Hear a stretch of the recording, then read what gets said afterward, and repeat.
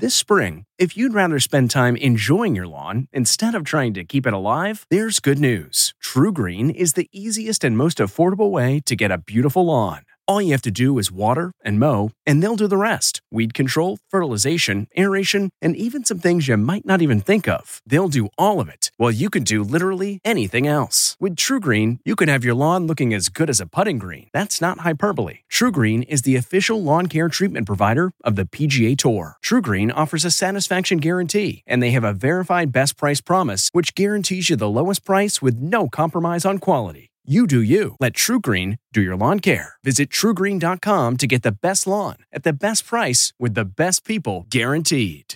Do you ever wonder where all your money went? Like every single time you look at your bank account? Honestly, it's probably all those subscriptions. I felt that way too, until I got Rocket Money.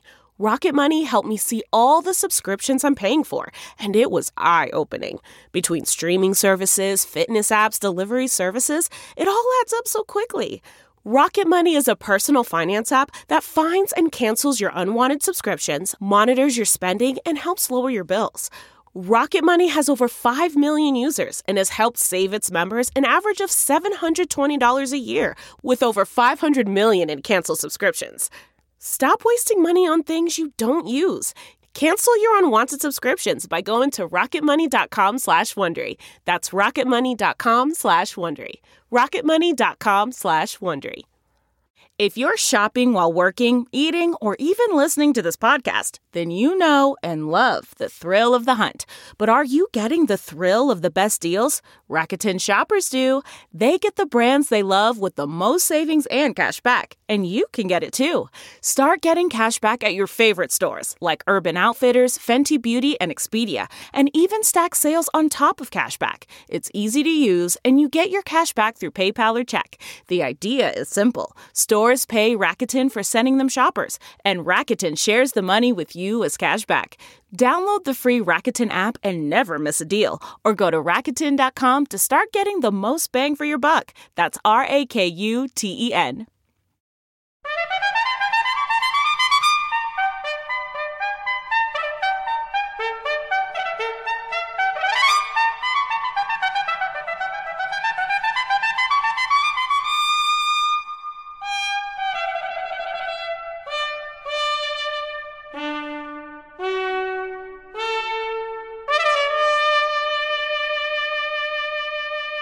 Good morning. Jane Polly is off this weekend. I'm Tracy Smith, and this is Sunday Morning. The good old days. For many of us, that's a time not so long ago when life was simpler, slower, a little kinder, with television comedies like The Dick Van Dyke Show, The Beverly Hillbillies, and of course, The Andy Griffith Show. Andy and his peaceful hometown of Mayberry left the world of primetime TV in 1968. Yet, would you believe that decades later, loyal fans continue to flock to the North Carolina town that claims Mayberry's legacy? A town where, as Ted Koppel will tell us, there's a fine line between fiction and reality. Those guns aren't real, of course, and this is just a replica of a Hollywood set for a television series that went off the air more than 50 years ago. So what is it that keeps tourists flocking to Mount Airy, North Carolina by the hundreds of thousands every year? I'll give you a hint.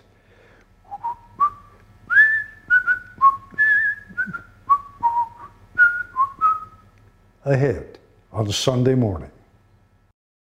Jane Fonda and Lily Tomlin have been acting together and breaking the rules together for more than 4 decades, and they're not about to stop now. Because we are sick and tired of being dismissed by people like you. Mic drop. Seems everything these two touch turns to gold, especially the Netflix series Grace and Frankie. But their careers are more about love than money. She gives all her money away. I mean, this jacket, I've seen this at least 10 times. Lily Tomlin and Jane Fonda on their long-running show and their forever friendship. You may not have noticed that yesterday was International Left-Handers Day. But we think it's perfect timing for Rita Braver's appreciation of lefties everywhere. Connor Knighton visits a small town that dares to think big, very big, and a preview of a new opera with Martha Teichner. It's a Sunday morning for the 14th of August, 2022, and we'll be back in a moment.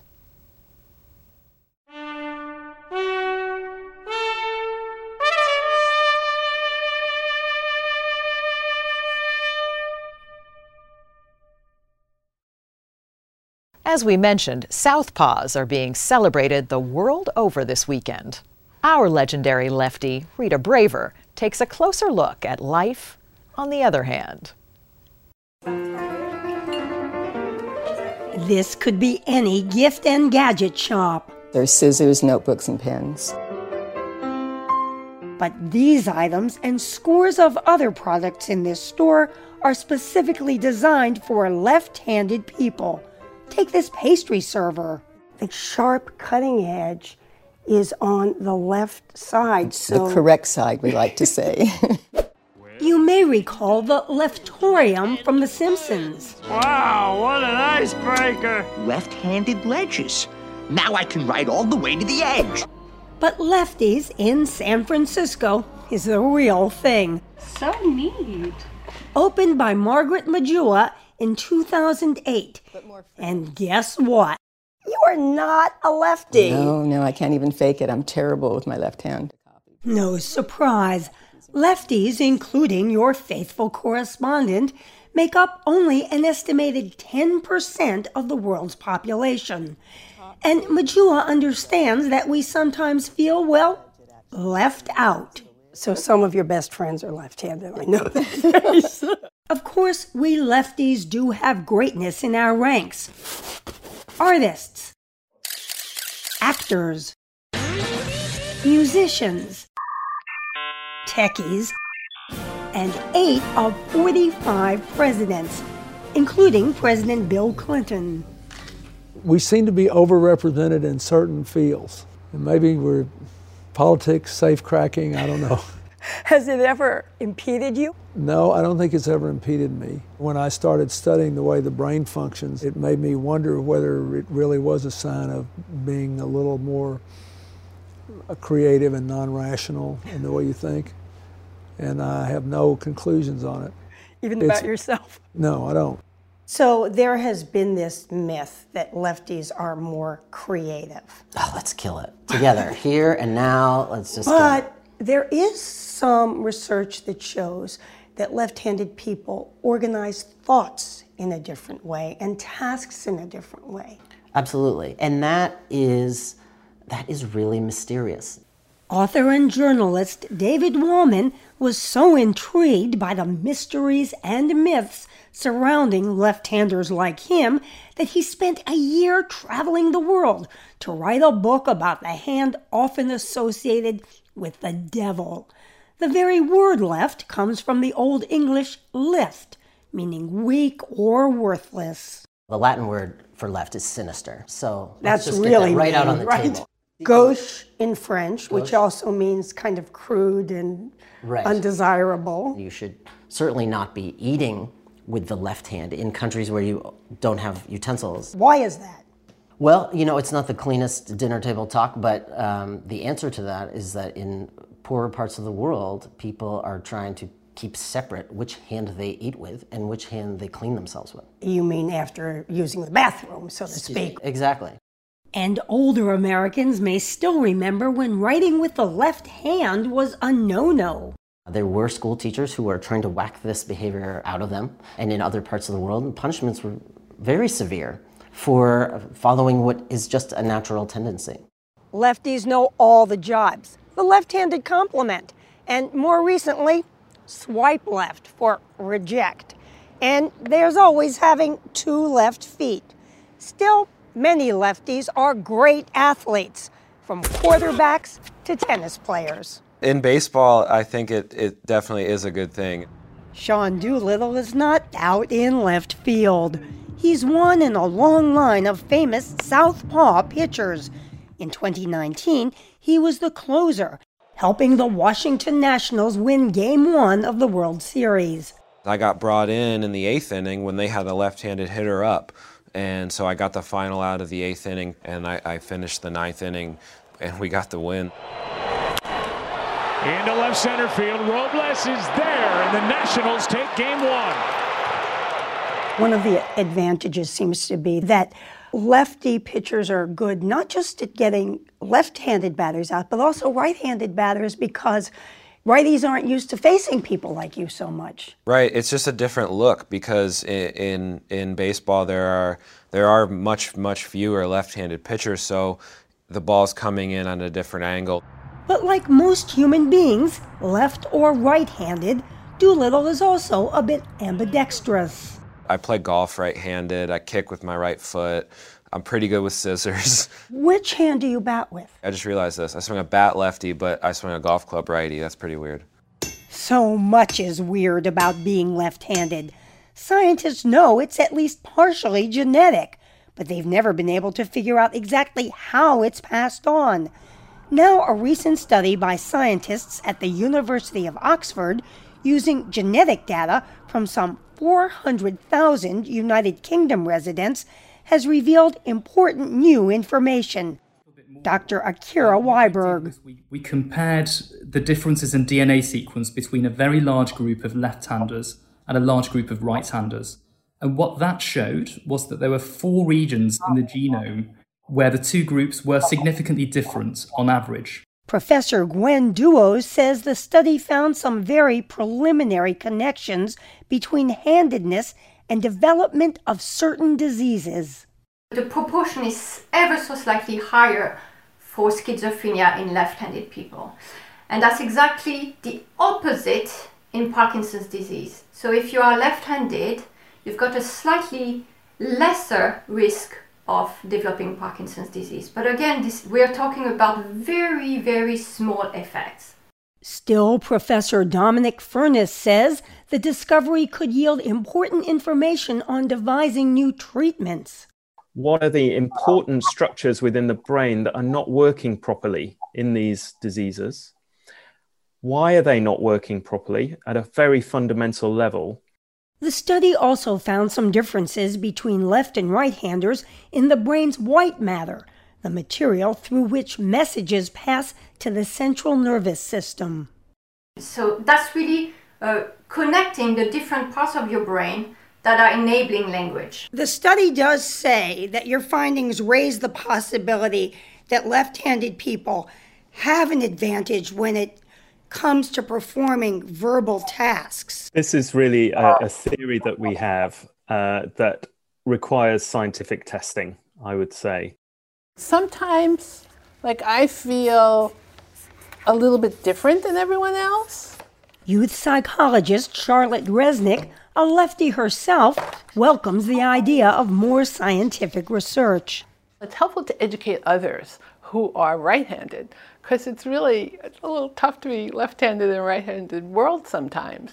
But the young lefties she introduced us to seemed to take it all in stride. I don't pay attention to that. Even the ink stains. That's the only bad thing I've noticed about being lefty, is that you always get it on your hand. It's very annoying. Still, it's something that you should be proud of, and even though you're different. What would you say to parents who think, oh gosh, my child would just do better because the world is right-handed? Hey! No! And what would lefty expert David Woolman do? If somebody came to you and said, okay, I can magically make you right-handed like everybody else. Me? What would you say? I would say, are you out of your mind? Right. No, never. No, no, and no. Me either. Right? Cheers to lefties. Cheers to lefties. Now, suppose me and you both wanted that apple, and I grabbed it and wouldn't give you half of it. Now, how would you feel? I wouldn't mind. You wouldn't. There's a worm in it.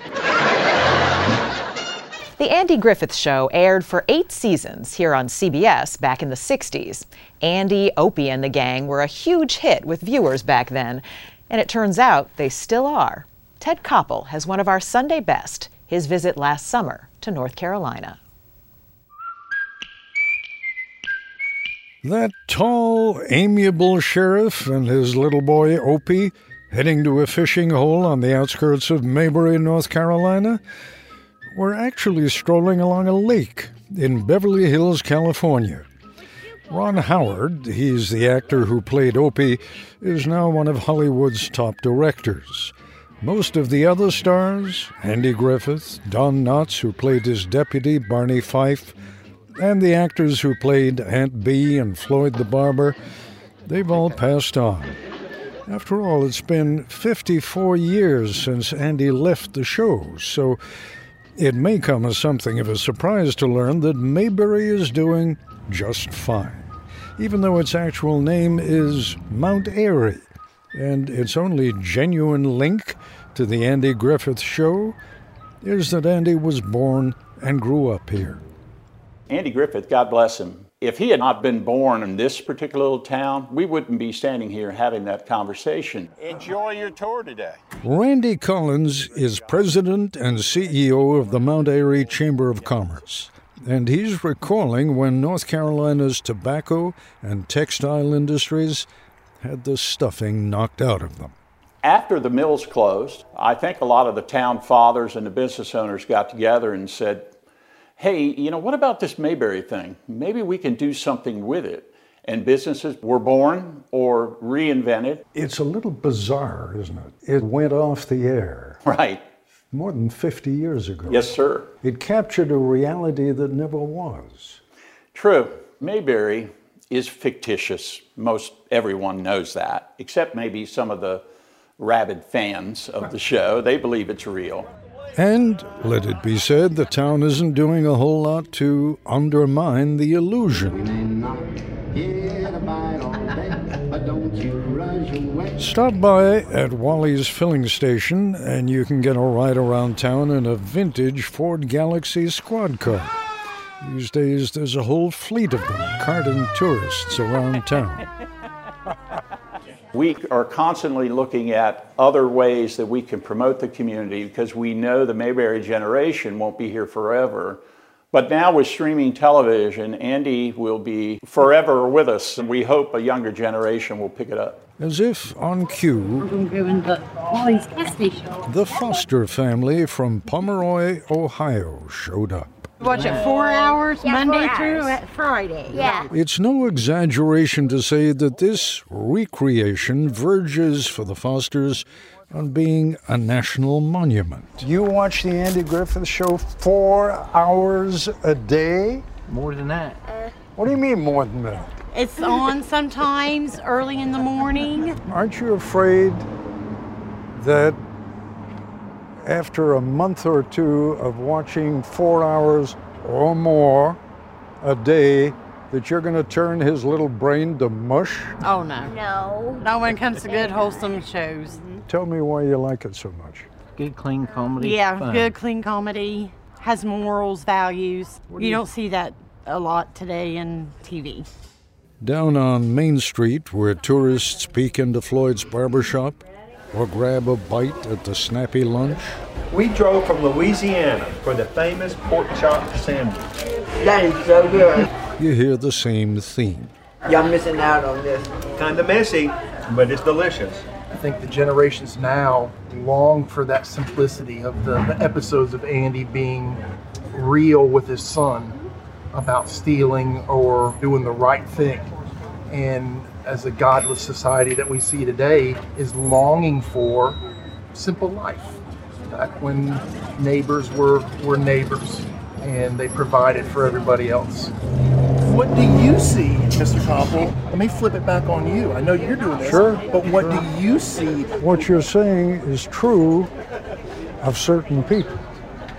If you were black in the 60s, things were not all that good for you. True. If you were a Vietnam vet coming back, spit on and hated. Things were not all that good for you. Down in the valley so low. What actually happened during the years the program first played? The world seems to have veered off, at least for the moment, the collision course toward global annihilation. From Dallas, Texas, the flash, President Kennedy died at 1 p.m. Allied casualties are high. 232 Americans killed. We, the Negro citizens of Dallas County, are marching today from Selma to Montgomery. Those events never intruded inside Mayberry's imaginary town limits. Can you give me a ride home, Pa? Oh, I can't, son. Barney's got the squad car, and he's off on a very important mission. Mayberry is where more than 30 million Americans a week went to escape reality, which is why it's strange to find so many people half a century later searching for what made America great in a copy of a town that never was. You folks don't have to stand up off the curb so you won't get your toes run over. And as Randy Collins of the Chamber of Commerce acknowledges, African Americans were all but invisible on the Andy Griffith Show. There were very few speaking parts. One. Okay, Opie, take over quarterback position. Okay, let's go. If you watch closely in the crowd scenes, I think Andy and others on the show pushed to make sure that there were people of color in the crowds.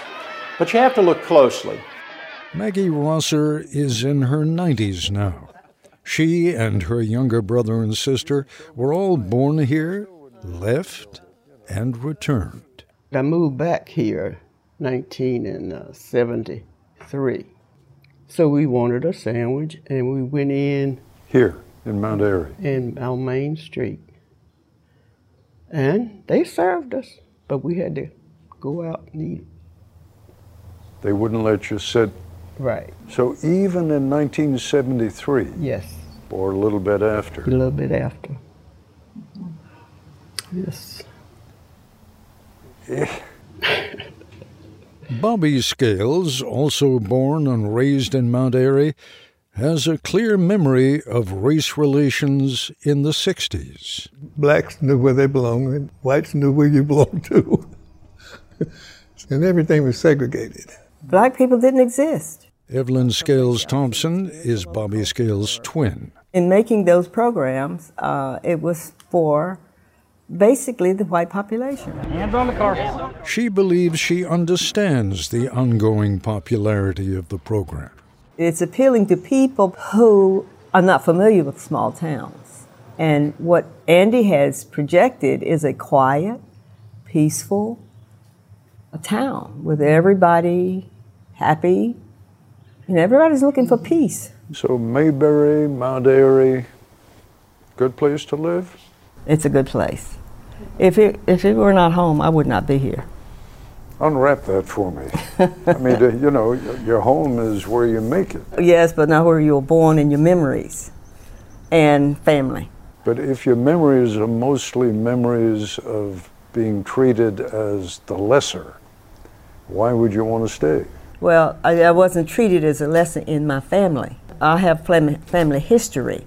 Our property is there and memories of childhood is still very strong. I'm very satisfied at being retired in the place where I grew up. Somehow Mount Airy becomes more complex with each conversation that I bet. Yes, indeed. Mount Airy is a place where fantasy and reality intersect. If I wave the political thermometer across the forehead of Mount Airy, right, do people here believe that Joe Biden is the legitimate president? That's a good question. Our former president had a lot of support here. If you took a poll, that would probably not lean in our current president's favor. As for the visitors, for $20 a pop, they get to ride on a trolley car tour of Mount Airy. Sometimes a fellow in a deputy's uniform, and he does look a little like Barney Fife, rides along. The Elvis impersonator was an unexplained bonus, as was the entire crew from CBS Sunday Morning. Now, I know you came here to have a good time and not to talk politics, but let me just ask you, as a matter of curiosity, how many of you think we had a fair election? No way. I saw two hands go up, so is it fair to say the rest of you think that it was not a fair election? No, it wasn't. I don't think it was at all. Was it a fair election? By no means. Because? I think there was a lot of voter fraud. It's done been proven. There's been people that's voted that's been dead 50 years. I think it's more the mail-in ballots. You don't know how much of those that were duplicated, triplicated, the whole bit. Look how many dead people voted for Biden. One question. It's a serious question, and I know you all will take it seriously. Tell me what you think happened on January 6th at Congress. They showed truckloads of people that they were bringing in for this. It was all staged, and that's how that started. They even showed pictures of it on the news about these vehicles coming in with all these BLM people. Yes, sir. You were starting to say. Disgrace on our country. Whose fault was it? One writer did blame Donald Trump, but he was in a distinct minority. I think it was staged. We've been to a lot of the Trump rallies. I don't understand why they're focusing so much on that one issue when there's so many cities that are being burned down every day by protesters. It's supposed to be peaceful, but it's all focused on holding these two people. Murder, kill everybody that was there. Yeah. Hang them and put them in jail. We don't even watch news on TV anymore. We don't feel like that we are being told the truth. No. Mm-hmm. And we find our truth in other ways, and I won't say what those other ways are, but I feel like we're not being told the truth because we're trying to be swayed in a direction that we know is not the right direction. I won't be offended. I've been a journalist all my life. When President Trump talked about the press being the enemy of the people. They are. And I love President Trump. I love that man. I do. I just hope when this airs, it won't show Southerners as a bunch of dumb idiots like so many parts of the country do. We have a lot of love in our hearts. We love our country. We love our fellow man. And if the rest of the country felt like that, it would be a better place. Mr. Cobbleton? Sure. This conversation about politics and division is what people come here to get away from. We don't care what color you are. We don't even care what your politics are. Yeah. We just want to be good neighbors and treat everybody alike. And that's why they're coming here. Yeah. America should be. That's what America should be. That's what America should be. And when the script was written in Hollywood, let's. Looking to instantly upgrade your Mother's Day gift from typical to meaningful? Shop Etsy. Get up to 30% off well-crafted and personalized gifts from participating shops until May 12th. This year, embrace your creative side. You know, the side your mom gave you. And shop Etsy for custom jewelry, style pieces, home decor, and extra special items she'll adore. Need something original and affordable for Mother's Day? Etsy has it. Shop until May 12th for up to 30% off gifts for mom. Terms apply. Angie's List is now Angie, and we've heard a lot of theories about why. I thought it was an eco move. Fewer words, less paper. No, it was so you could say it faster. No, it's to be more iconic. Must be a tech thing. But those aren't quite right. It's because now you can compare upfront prices, book a service instantly, and even get your project handled from start to finish. Sounds easy. It is, and it makes us so much more than just a list. Get started at Angie.com. That's ANGI, or download the app today. It's the way it was.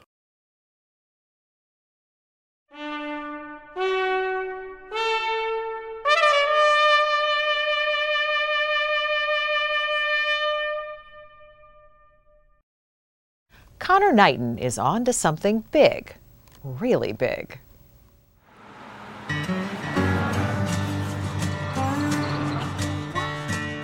The sign on the outskirts of Casey, Illinois, claims that 3,000 people live here. It's being generous. The latest estimates are actually closer to 2,700. But the population is about the only thing in Casey that's smaller than you'd expect it to be. Oh gosh, it's hard to get the whole thing in. I feel like I gotta go low. Oh, there we go. Casey is home to the world's largest rocking chair, and the world's largest pitchfork, and the world's largest golf tee. From the largest mailbox in the world, you can look out on a main street that could be in any American small town. Now, you've lived here all your life? All my life, yeah. What was it like when you started to see some of these businesses close down? It's heartbreaking because when you grow up in a small community, I mean, you know everybody, so you see a town just kind of slowly dying off. The factories that once employed workers here have all closed or moved away. They packed up and left for bigger cities, leaving locals like Jim Bolin trying to figure out how to revive the tiny town he loves. Small towns, we have to try to come up and think outside the box to get people to come to our small communities and shop. It all started with this, the world's largest wind chime. Erected in 2011 to drive tourists to Jim's wife's cafe. The wind chime, when I first built it, I said, that's my fishing lure. We cast it out to the interstate and tried to reel people into our little small town here to see what we got. So. And are you catching fish? Yes, we're catching fish. Bolin's experiment was such a success, he went on a giant building spree. His family owns a pipeline business, so he had easy access to the raw materials. Did you start to feel like a man on a mission? Yeah. And because at this point, I'm thinking, okay, what can we do for our town? So I'm looking at different businesses and trying to find something that would correlate with their business. Free of charge, he gave the local barbershop the world's largest barbershop pole. The candy store up the street got a whimsical pair of the world's largest wooden shoes. Do people come in just to see the shoes? Yes, they come in to see the shoes, and then they find out it's in a candy store, so it helps me as well. Bolin meticulously researches his creations and works with the Guinness World Record Organization to get them certified. Along the way, he's built plenty of large items around town that aren't necessarily record holders. This isn't even world's largest. This is just big. Yeah, right here. Just a big pencil, yeah. just a big pencil. Yeah. The collection of giant objects has put Casey, halfway between St. Louis and Indianapolis, on the map. What's been your favorite so far? The rocking chair. From the rocking chair, you can see the license plates of all the cars that stop by. So those folks just shouted they're from Pennsylvania? Yeah, they're from Pennsylvania. Do you get people from all over? All over. California, Texas. And all these cars have given lifelong resident Jimmy Wilson a sight he thought he'd never see. The idea of a traffic jam in Casey, Illinois, is that a new concept? Oh my gosh, yes it is. And we have road rage now because we have all these people coming to town and they're going so slow and gawking around that people get upset. That's the kind of problem this town wants to have. And I'm telling you, I can't believe it. It's the greatest thing that's ever happened here. When the flag goes up on the giant mailbox, it means someone's dropped in another letter. A tourist, most likely, hoping to commemorate their trip. Just to know that people are excited about having a postmark from Casey, Illinois on their mail, what's that feel like? It's pretty cool to see kids and people get excited about something that they're doing in Casey. It's just, it's thrilling. It is. It's a special feeling, yeah. Big dreams and a bigger heart, all in a small town.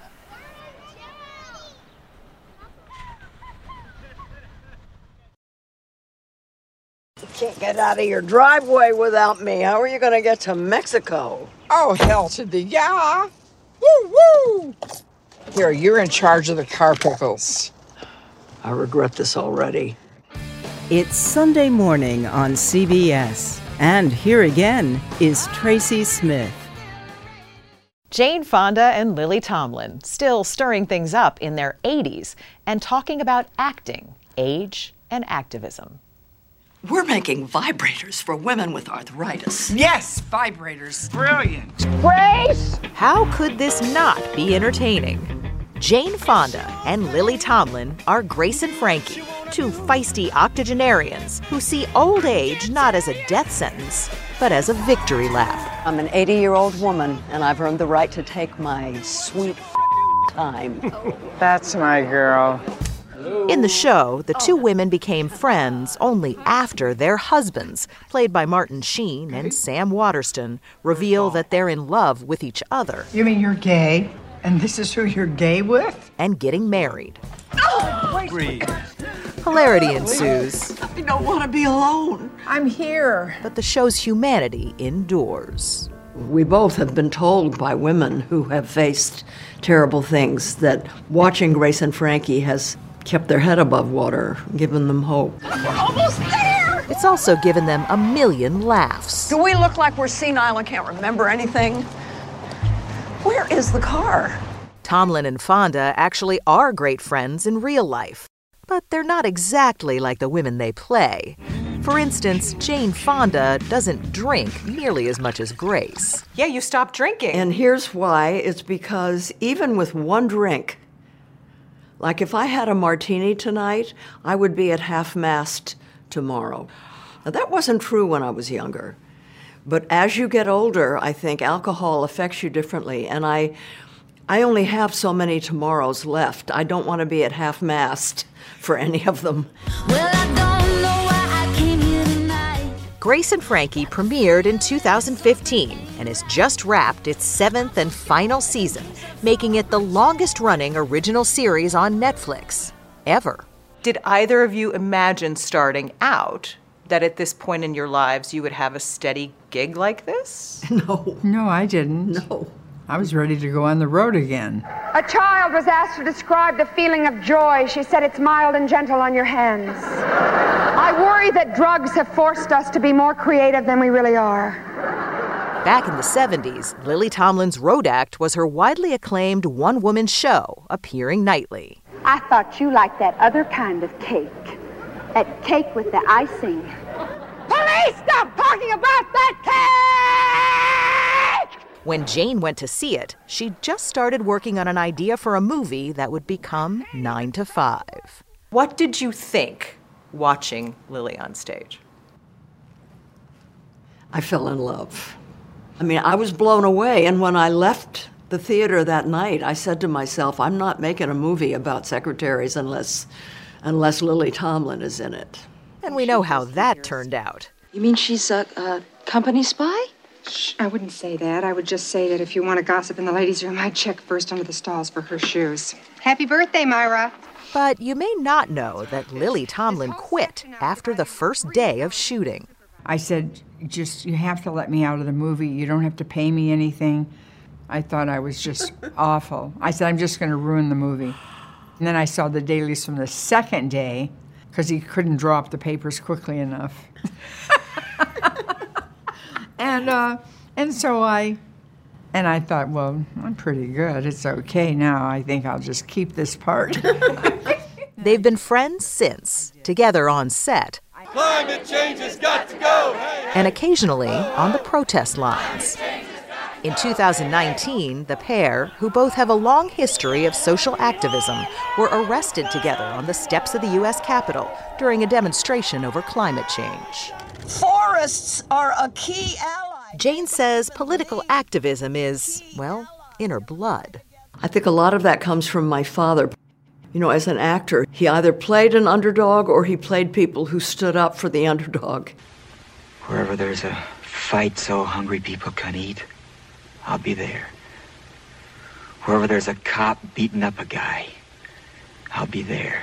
That was like in his DNA. He didn't like bullies. He believed that we had to fight for people who were less fortunate. And, you know, I inherited that from him. That's in your DNA, too. Mm. Off-screen, Henry Fonda was said to be an intensely private man, and Jane says she inherited some of that, too. I'm my father's daughter. I could be in a car with him for 3 hours and he wouldn't say a word. So, you know, it's hard for me to be social.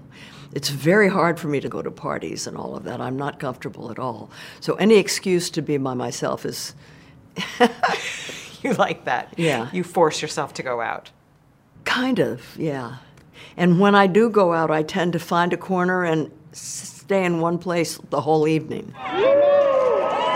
But she always seems to show up when she's needed.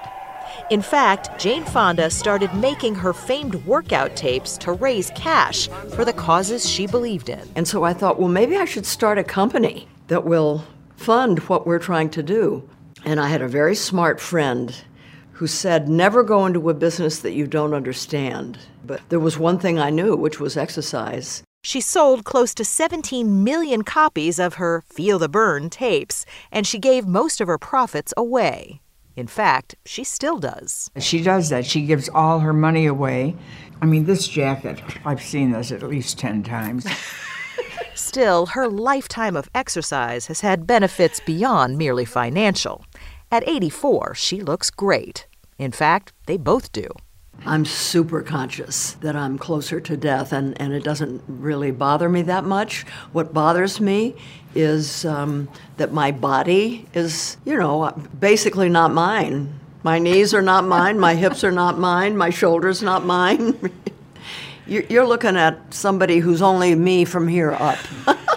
Oh, grow some, Francis! Truth is, what makes Jane and Lily, and Grace and Frankie work, Let go of me! is that fake joints and all, Thank you so much. they seem so very real. The fact is, if you're alive and relatively healthy at an older, I'm almost 85. The fact that I'm still alive and working, wow, who cares if I don't have my old joints and I can't ski or bike or run anymore? My father was 6 years younger than I am when he died, and he seemed so old. So, age is not so important. It's health. You can be really old at 60, and you can be really young at 85. Health. That's beautifully put. Why are you laughing? I just like to hear her talk.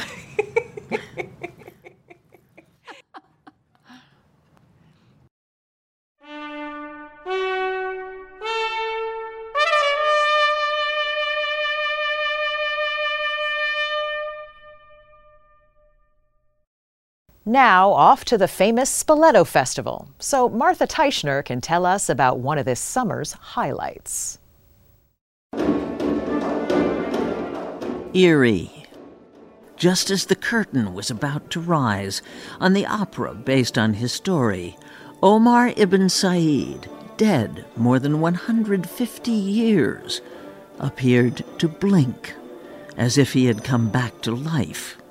And that was the point why the Spoleto Festival USA in Charleston, South Carolina, commissioned Omar, which had its world premiere Memorial Day weekend, to let this real man speak for himself.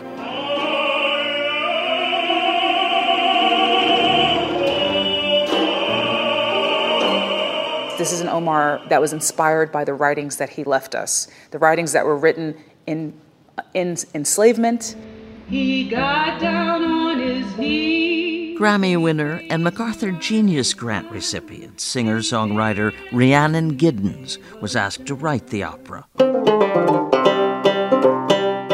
Omar ibn Said, a Muslim scholar kidnapped from his home in Africa and sold into slavery, left behind an autobiography in Arabic, a remarkable document, the only one of its kind known to exist. It's as close to I could get of putting a voice from the time of slavery. What did you know about Omar? I'd never heard of Omar, and I was like, who? What did you know about Omar ibn Said? Nothing. Giddens brought in composer Michael Abels. This is like yet another example of how our history is not being told to us. And suddenly looking at a whole story and part of American history in a different way than I had known before. Meaning that Omar ibn Said was far from unique.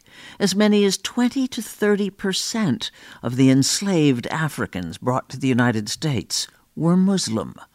Omar is a stand-in for tens of thousands of people, largely forgotten by history. This is the original autobiography written by Omar ibn Said in his hand. It's hard not to say, wow. Written by himself in 1831. This translation is from the 1860s. And it starts out, in the name of the merciful. He starts out with a Muslim prayer. Mm-hmm. Lenisa Kitchener heads the African and Middle Eastern Division of the Library of Congress, which acquired it in 2019. He moves on throughout the translation to speak of his story in Senegal, to speak of his story upon arrival to the United States. Omar writes that he was from Fouta Toro in northern Senegal, that he spent 25 years studying Islam. A big army came, he goes on, and took me. After a month and a half at sea, he arrived in Charleston, South Carolina. most likely here at Gadsden's Wharf. It was 1807, a critical year in the history of American slavery. In 1807, it's important to note that there was the act of the prohibition of the importation of slaves. Scholars argue that Omar ibn Said was perhaps on one of the last legal ships leaving West Africa, coming into the United States with a cargo of African individuals.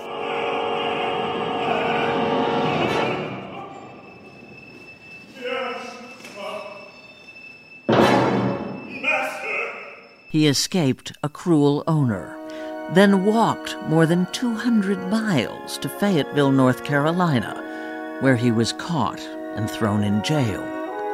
What he did next astonished all who saw.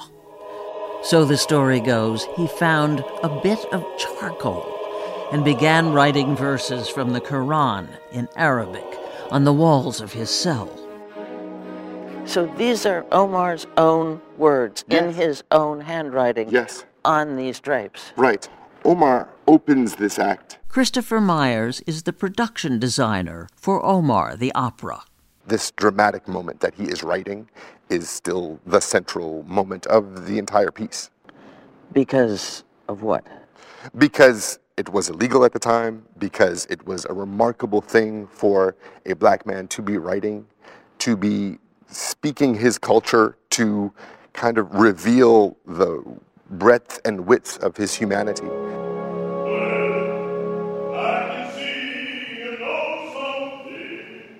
James Owen, a prominent planter and politician, a devout Christian, is intrigued.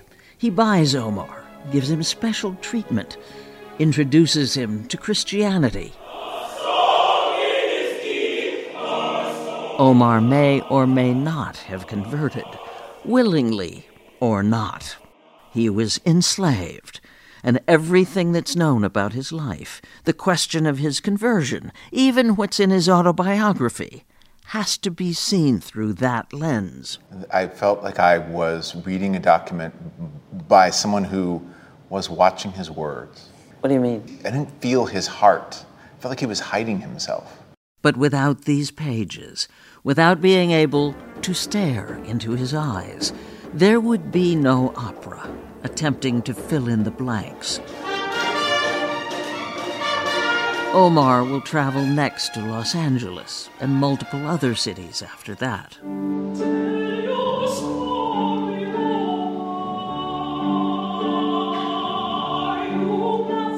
Omar ibn Said was thought to be 93 when he died in 1864, after the Emancipation Proclamation, before the end of the Civil War.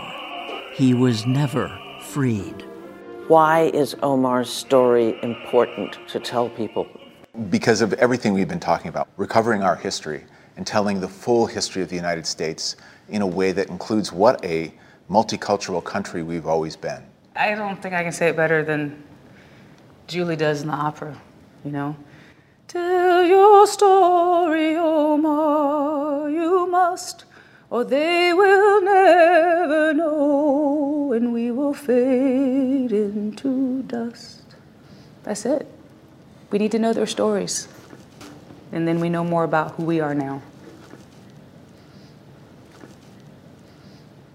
I'm Tracy Smith. Thank you for listening, and please join us when our trumpet sounds again next Sunday morning.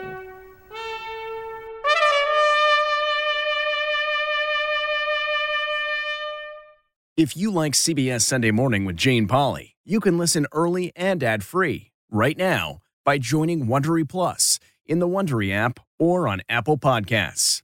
Prime members can listen ad-free on Amazon Music.